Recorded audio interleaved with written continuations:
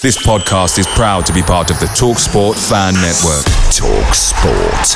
Powered by fans. Life is made up of many gorgeous moments. Cherish them all, big and small, with Blue Nile. Whether it's for yourself or a loved one, Blue Nile's unrivaled selection of expertly crafted fine jewelry and statement pieces help make all your moments sparkle. Blue Nile's experts are on hand to guide you, and their diamond guarantee ensures you get the highest quality at the best price. Celebrate a life well lived in the most radiant way and save up to 30% at BlueNile.com. That's BlueNile.com. The TalkSport Fan Network is proudly supported by McDelivery, bringing you the food you love. McDelivery brings a top-tier lineup of food right to your door. No matter the result, you'll always be winning with McDelivery. Order now on the McDonald's app and you'll get rewards points delivered too. So that ordering today means some tasty rewards for tomorrow. Only via app at participating restaurants. 18 plus. Rewards registration required. Points only on menu items. Delivery fee and terms apply. See mcdonalds.com.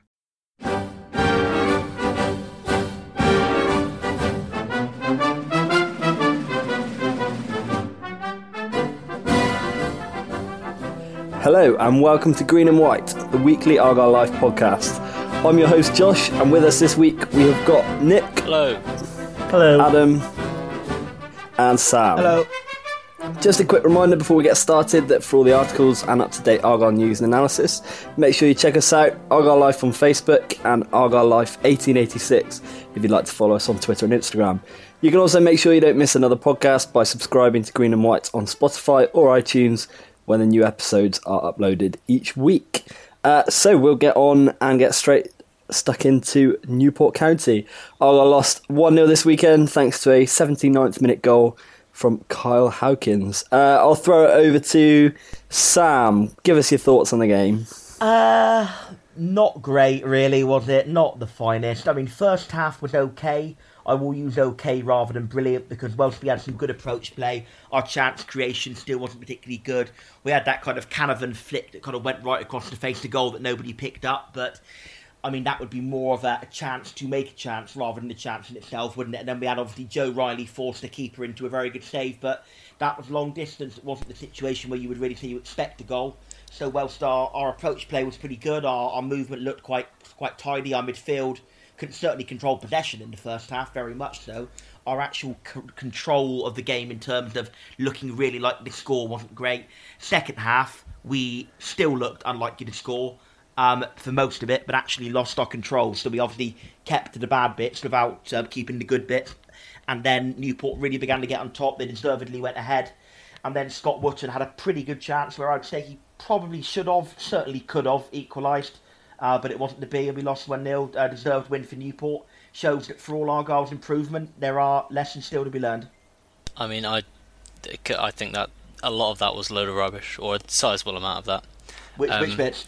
Well, I mean, I've got like 3 general points that I took out of that game, and I'll not list all 3 now because I'll probably be talking for at least 5 minutes straight, and I assume that they're going to come up over the course of the podcast. But one of the things I think's been really overdone, people have gone over the top, is comparing first half to second half performance. In particular, the idea that Baxter coming off the bench was like this huge negative.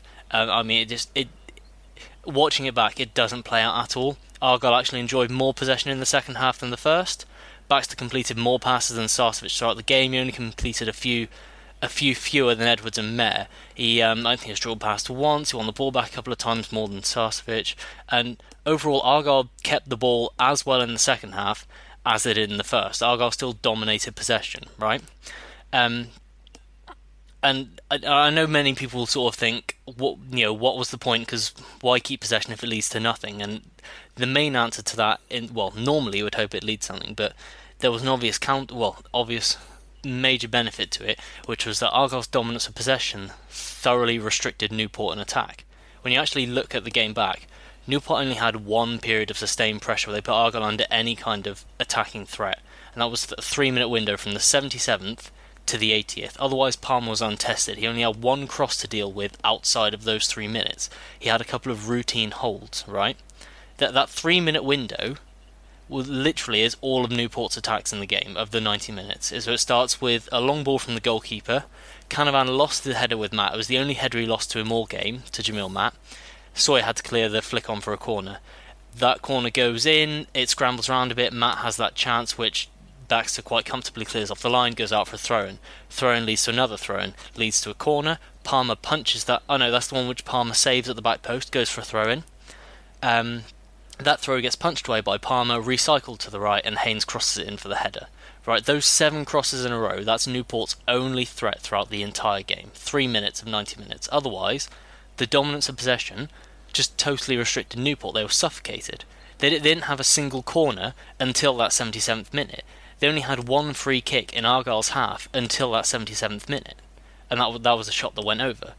And a major factor in Argyle conceding only 1 goal in 4 games has been dominance of possession, particularly against Orient, Colchester and then Newport, was that by holding possession so well, they just couldn't get forward. They could barely mount an attack. And yes, Newport got the goal this time, but like Colchester, teams aren't always going to take that 1 or 2 chances they get. And at the end of the day, had McFadzean cleared the ball instead of air kicking that easy chance to clear from the second cross, we probably get it away, reset, and then go on to control possession again, and then the threat's gone. I think you're probably being a little bit overly generous here. The reason I think that is because actually the way that Newport set up was to let us have possession. They didn't, certainly in the first half, they weren't making any attempt to retain the ball. They were more than happy to sit deep and defend and to stop Argyle from playing, particularly to cut off Mayer and Sarcevic, so to cut off any space in the middle. There were no space really for the wing-backs to go into either.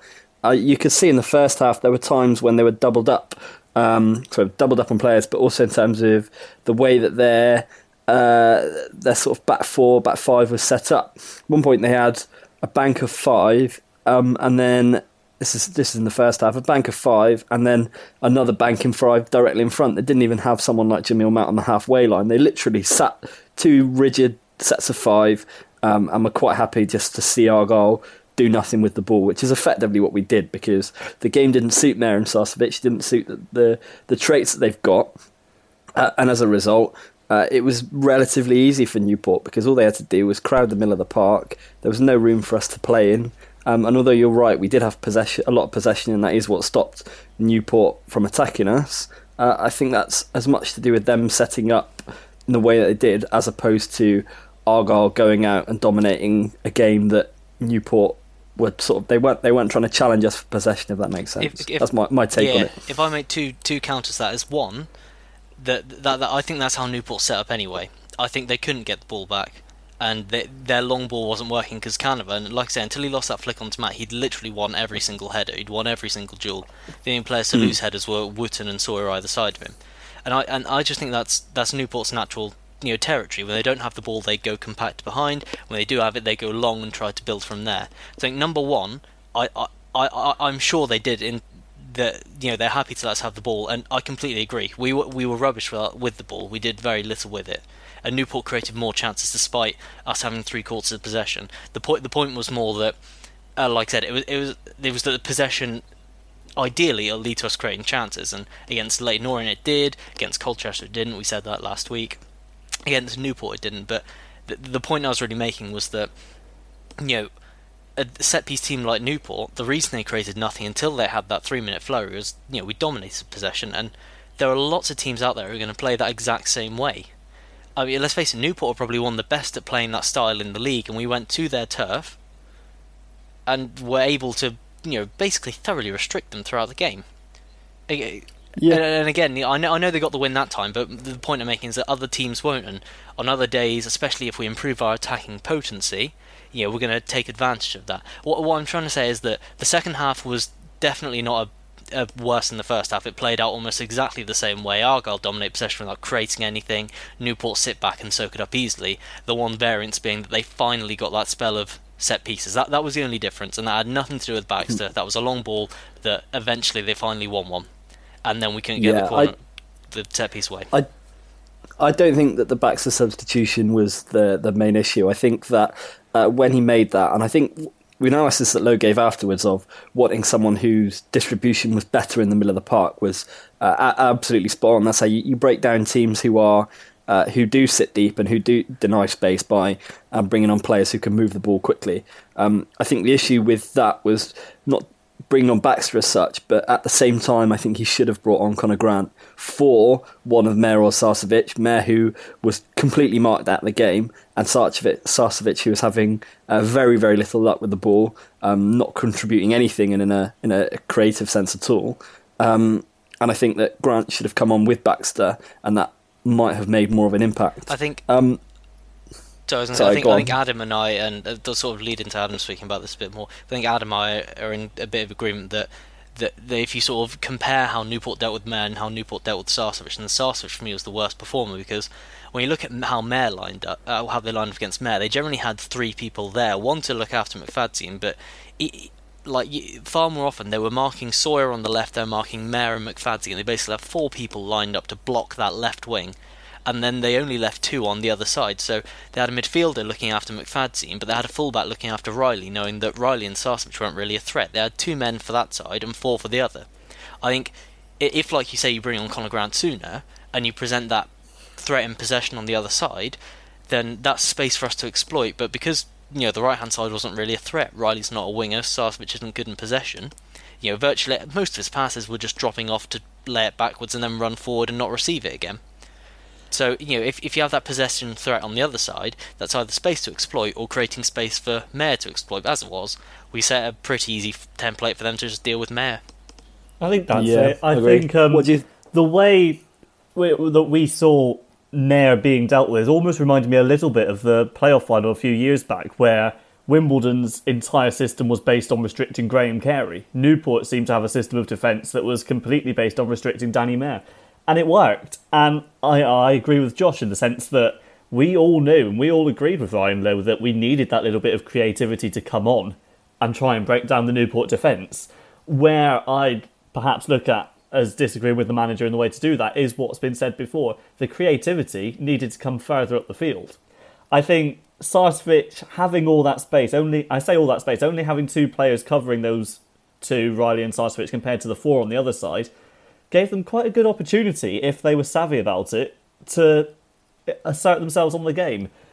Unfortunately, as we know, Sarcevic and Riley are very much still learning their positions. It remains to be seen whether they'll be able to successfully master what Lowe's after from them. And in that time, I think Conor Grant in that position, or maybe even Baxter in that attacking midfield position alongside Danny Maher, would have given us a lot more opportunity to break down what was a very stubborn defence on the day. And it may not necessarily have worked. As we say, Newport are one of the better teams at this level. They clearly know what they want to do. They're clearly very good at performing the strategy that's set about them by their manager. And, the fact that we've gone down 1-0 may well have happened had we seen that sort of substitution, but it would have given us a better chance, I think, of finally breaking them down. With that in mind, it is encouraging at least that we are able to play our own game at Newport. Away from home, a team with, they'd been undefeated in the last 12 games, I think I remember when you saying at home. Something along that figure? They only lost 3 times there at all last season in the league. So they were the second best home team in the league. And they beat Ryan Lowe Berry 3. I think might be behind Berry. To be fair, they were Berry were injury hit at that point, weren't they? And this is well after they'd stopped being paid, so there's sort of caveats to that. But then the FA Cup games as well, and was it League Cup as well, or was it just the FA Cup? They played Bury in the cup? No, not Bury. I mean, they played Man City, didn't they, at home? Didn't they beat... Oh, their cup run, yes. Did they play who else? Leicester, wasn't it? They had 2 cup Leicester, runs in 2 years, didn't they? Yeah, they held Tottenham to a draw. They've had 2 good cup runs the past 2 seasons, held Tottenham to a draw, got them to a replay, didn't they? And then they beat Leicester last season. I think with that in mind, this is clearly a team that is a very difficult place to go for a team of any level. And the fact that us at League 2 have been able to go there and play our sort of possession-based football, okay, we didn't get the result, but 3 league games into Ryan Lowe's reign, with a sense that he's got a very, very technical system that's going to take a while to learn, I'm disappointed with his result, but I'm not disappointed with the way that we performed on the day. It could have been better with those subs, but overall, I'm satisfied enough going forward, I think. No, I think we should be a bit disappointed with the result because, again, for all that absolutely. possession, we barely laid a glove on them. But again, like I say, that possession thing I wanted to focus on was really just that we were, that we were going to restrict other teams like Newport. I think one big worry I had this season was that, we could go toe to toe with some of the good possession sides. What happens when we face a direct team like Newport who are just going to throw it long every time? Is that going to force us back? Are we going to have problems with it? And in reality, dealt with it almost perfectly. Again, 3 minutes of sustained pressure for Newport. That was it. Denied them set pieces till right by the end. And it was the ball in. Having watched it again for Hawkins' goal, the ball in was fantastic. And the lad is 6'5". He is a clogger of a centre back. There is not a lot about him when you watch him. And Ryan Lowe talked afterwards about what they wanted to do was try and get the ball sort of down the sides of the centre backs rather than the full backs, because I think they identified that particularly when Dimitri went off. Hawkins, certainly you could tell that would have caused him problems, and sort of leads into the next point of the game really that I think we should talk about. We missed Joel Grant and we missed Byron Moore today.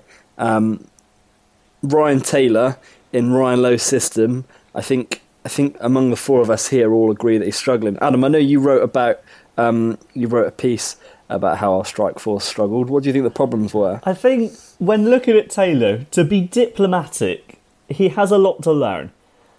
And whether or not he maintains or is able to maintain a place in this side will depend on how quickly he's able to pick up what Ryan Lowe expects him to do. Because, as we know, we've seen him for a couple of years. He's not a bad footballer. But as we said, and it's worth repeating all the time, this is a very specific system. You won't find many teams at this level that have such a specific and technical system as we do. So how can Taylor fit into that? Quite simply, if he's going to start, he needs to pick up this new method relatively quickly. He does still have a place in the squad, in the sense that if we're looking to perhaps hold on to a lead, he's the perfect player to bring on. If we're looking for perhaps something different, he's an option.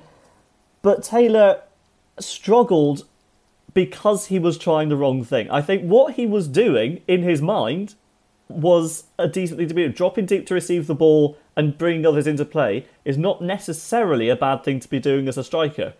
But in this system, it is.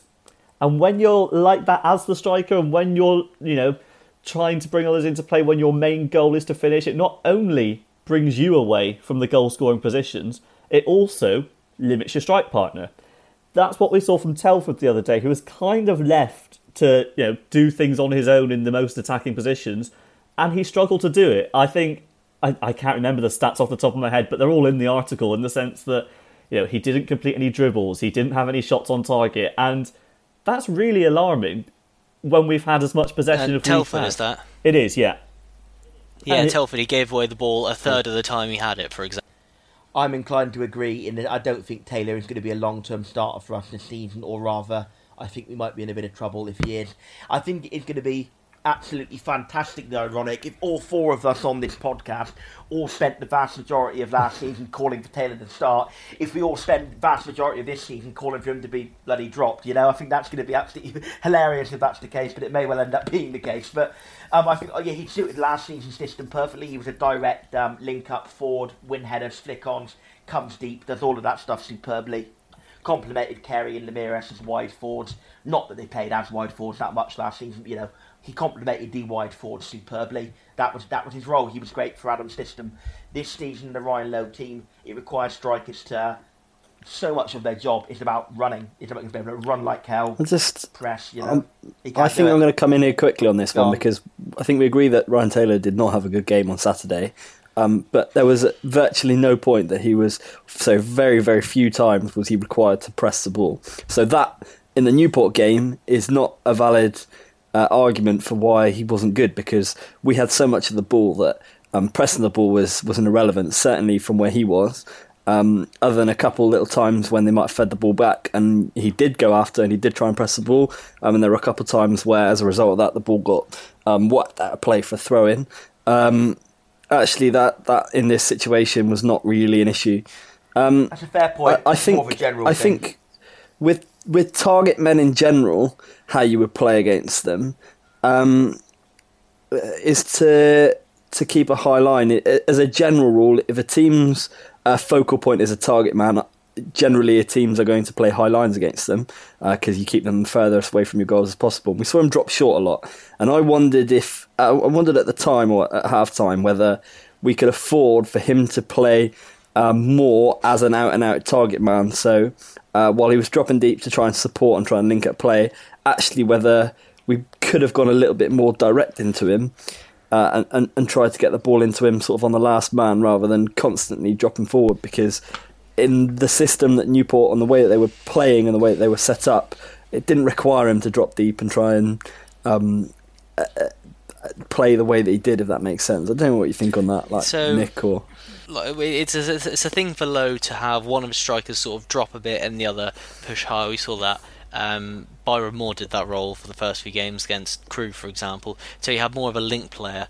But one of the big problems with Taylor doing it is that unlike Moore, Grant and Telford, when Taylor receives it, he's not going to be able to turn and carry it forward past people. So once he drops, he's dropped. And then when you had Sarcevic, who's not really stringing together forward passes, he's never really been his thing. He's not a playmaker in that way. He's the sort of person who feeds off playmaker, who feeds off a Taylor. So Sarcevic isn't going to really do anything there. Mayor's marked out of the game. McFadzean's also suffering from that high marking. Essentially what happened there was Taylor just dropped off and we lost another player upfield. We just put another person behind Newport's midfield line every time he dropped off, and it didn't really go anywhere. Because whereas previously it'd be laying off for Carey or Lemieux to burst into the space that he's making by drawing centre-backs out, this just didn't happen. If anything, it should have been Taylor holding up and Telford dropping off. We saw in his goal against Leyton Orient, we saw it a bit when he played a similar role against Colchester, and we saw it a bit against Newport. He's a person who, if he's going to turn, is going to carry it, and him carrying it forward is going to allow Mayer and Sarcevic to come forward. But that's part of the reason why Taylor dropping off didn't help. But Taylor having a bad game. Taylor still, his link-up play was still quite good. His aerial play was not. He had an aerial success rate similar to that of Ladapo last season. Actually, I'm not sure if that's because Newport are big and strong, or if that's part to do with him slimming down a bit, so he's less muscular and more able to get about the pitch. It's something that Ryan Lowe's been hammering on about, though, is strikers and wanting them to make runs, sort of direct runs, and actually let's go and score goals rather than sort of hang at the edge of the box. It's something that he commented on about Jeffcott and Fletcher coming through, was how they don't look to sort of make runs in the same way that you said, Nick, and actually score goals in that way, and they're always sort of looking to drop off. Something to do with the way that they've coached. Obviously, Taylor at his age is a difficult player to change now, I think, to try and add that to his game. You wonder now if it's something that he could ever add. Certainly should be something that you would hope Telford would be able to do. See, I agree, gambling on balls like that. Taylor can do it from set pieces, and surprisingly, he's actually probably had three of the best moments in that case. Against Crewe, hit the near post from the Conor Grant cross, flick on, tight angle, well saved. Against Leyton Orient, positions himself well for a free header and completely balloons it. That should have been his first goal of the season. And then obviously he managed to hit across the front post, across his man, for that Canavan cutback against Newport. Obviously a difficult one, flicking under pressure, not much time to react. He still gets on target and is cleared quite comfortably off the line. So even then there's a few sort of signs, but the downside is all three of them come from set pieces or set piece situations. On sort of the topic of set pieces as well, because it's one thing I've been thinking about, is that while we haven't posed that much of a threat from open play, and that's a different question. That's a question we've been sort of talking about last week and this week too with Mayor. Set pieces, right? We've had 4 games, 14 corners, 25 free kicks in the attacking half, and with them we've done next to nothing. We also had the Gary Sawyer header cleared off the line. That was one taken by Conor Grant, one of the few that haven't been taken by the collective of Joe Riley and Gary Sawyer. And then obviously the Taylor 3 chances, to be fair, you just mentioned they were all set pieces. Yeah, exactly. Although having said that, neither of those were direct from set pieces. So one was a little passing routine by Baxter, Grant, and Mayer. So by the time the cross goes in, it's not so much a set piece anymore. It's not a direct set piece. And then the other was obviously a rebound cross put back in from open play by Gary Sawyer. So we're not talking direct ones. But I mean, one thing that baffled me was why when Conor Grant came on, Gary Sawyer continued to take them. Conor Grant's a brilliant set piece taker. And then on top of that, Riley's still taking them from the other side when Baxter's on as well. Yeah.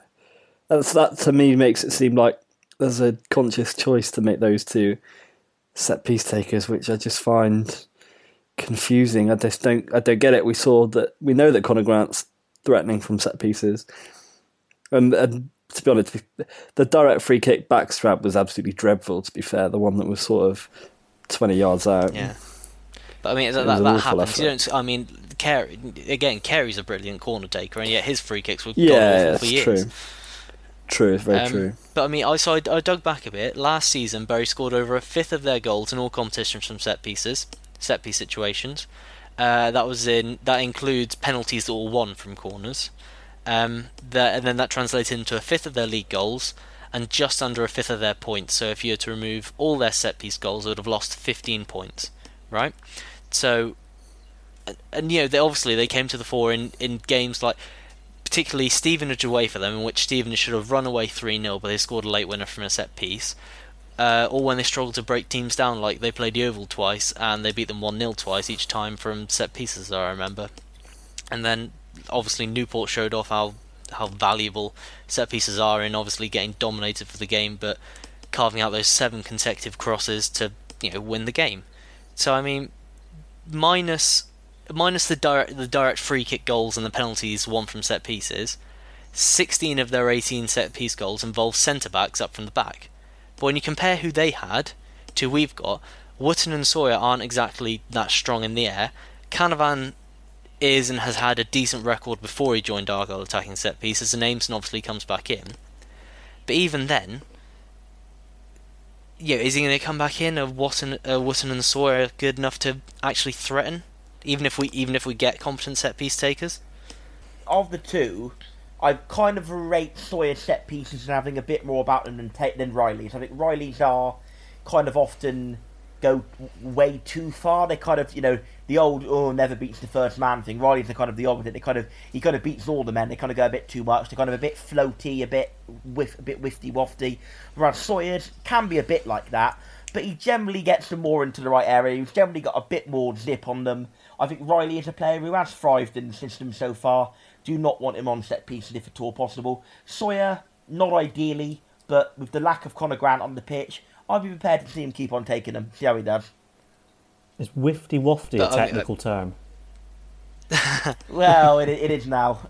It's like, if you look at, hypothetically, we had we had quite a few corners against Newport, and we had a lot of crosses in as well. We outcrossed them, and it just came to basically nothing. I'd just like to let's just sort that out. Let's take it seriously. We all sort of want Sarcevic out, I think, because we think that in most games we're going to benefit more from having that creative presence like Conor Grant, or in the long term Baxter, who's going to break a team down. But with that also comes that set piece skill. And on top of that, we can start actually threatening some teams from set pieces and building up pressure like Newport did.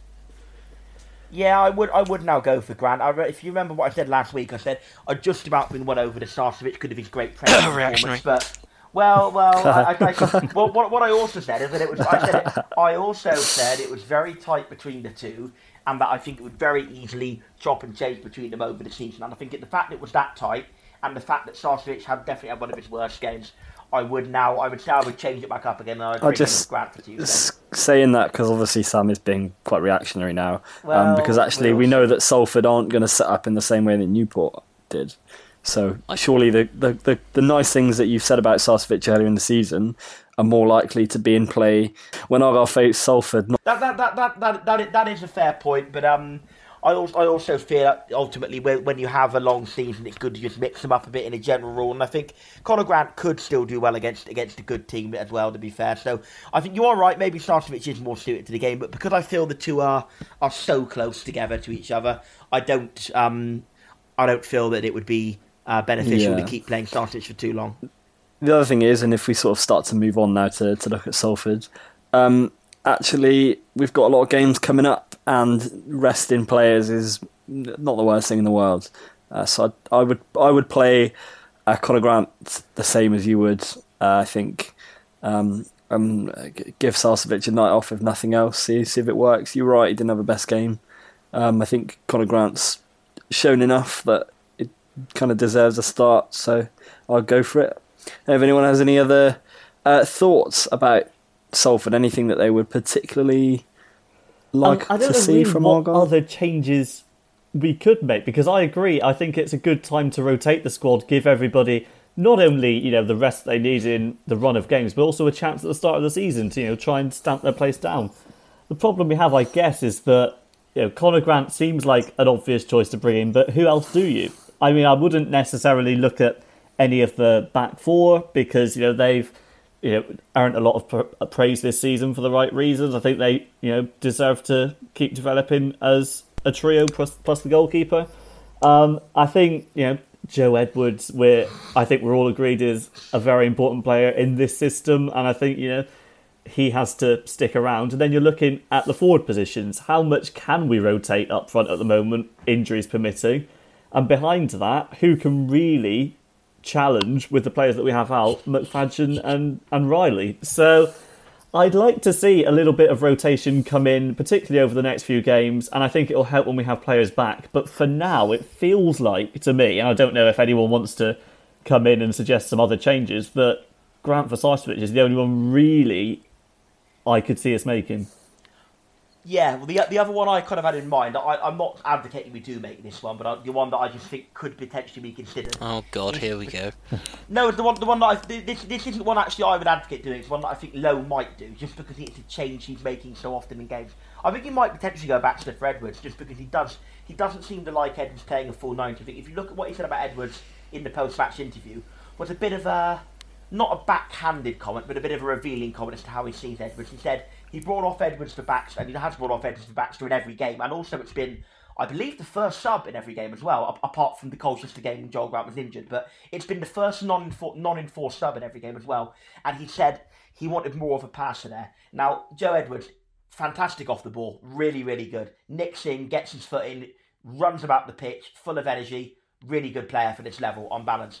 I think one change Lowe may well make is Baxter for Edwards, because I don't think Edwards is, he's just come back from a long-term injury not that long ago. Is he going to be a 50-game-a-season player? Maybe, maybe not. I feel that he might, for a home game as well, we're expected to try and break teams down, rather than, maybe, I know Salford are a good team to play at home, but it's still a home game. I think he might bring in Baxter for Edwards to mix it up a bit. I like Joe Edwards a lot. I just don't think he's maybe quite as amazing as the rest of the Argyle fan base do. I think he's maybe a good League 2 player, whereas everyone else thinks he's a great League 2 player. And I think the reason for that, why I would say good League 2 rather than great League 2, is maybe the distribution. Joe Edwards has completed more long passes than any other Argyle midfielder. But again, that's the qualitative versus quantity. Are they long, easy passes down the line, or are they threaded? He's also completed more high-risk passes, and 5 out of 6, I should say, against Newport. No one else completed more. Oh no, McFadden completed 3 out of 7, and then Sarcevic didn't complete 1, Mayer completed 1, Baxter completed 1, Riley completed 1. Remind me of your definition of high risk again. High-risk passes when it has to go, it has to beat a player, basically. Over a short distance, has to beat a player. Thread it through, basically. Fair enough. Chat shit, get nicked. Well, I'm not going to say. Sorry, I'm speaking a bit too loud now. I'm not going to say that. I agree that Edwards is passing against Crewe, great. Against Colchester, less good. Against Crewe, good. Against Colchester, less good. Against Orient, good. Against long passing, this is against Newport, less good. But there's nothing really wrong with his passing. Often it just comes because he's trying to step it up a bit. The reason his long pass wasn't quite as good against Newport was probably because he noticed that Argyle were getting nowhere and tried something else. The harder you try, the more likely you're going to fail with that pass, right? And we were going nowhere, so he was trying to break them down a bit more. That's why he hit a few more long passes that are a bit more, speculative, and they didn't work out. But his passing's good. It's not just fine; it's good for his position. What do you think of Lowe's comment that he literally brought him off for Baxter because he wanted more? Because Baxter's attacking mid. I'm sure in Lowe's mind he's thinking, right, we got possession, we're not getting close to the box. So what I'm going to do is I'm going to bring on someone who's going to. I mean, I'm not going to say that. There's a reason why Edwards has been a defensive mid in his career rather than an attacking mid. It's that while he's comfortable passing it, and he ups the tempo, he makes smart passes. He's not exactly carving defenses open, and Baxter was. I'm sure in his mind, a way of, translating that possession into more direct action. Baxter was going to run forward a bit more. He's going to play like an attacking mid. There's the difference for you. And I can see why he thought that. And I'm firmly in the Josh camp, which is that, we needed a passer on. We needed a passer on for Sarcevic. Predictions for Salford. Go, Sam. 1-1. Nick. 2-0. To Argyle. Oh, to Argyle, sorry, yeah. Yeah, cool. And Adam. 1-0 to Argyle. And what about yourself? I will go brave and I will say 3-1 to Argyle, hopefully with 3 Oscar Threlkeld own goals. Not a Leathern own goal? I don't mind Leathern, but Oscar Threlkeld likes Craig Tanner, and that means I can't like him, I'm afraid. I say that jovially for anyone listening. I don't mind Craig Tanner that much. That is an outright lie. Just a fair bit. I think the happiest you've ever been nothing personal. Was when they brought Tanner off as a sub against Crawley. I don't think you've ever been happier. When he brought him on and brought him off, yeah. Please don't forget that you can subscribe to us both on Spotify and iTunes. You just need to find the Green and White podcast. You can find us by searching for Argyle Life as well. So from all of us here, thank you and goodbye. Goodbye. Bye.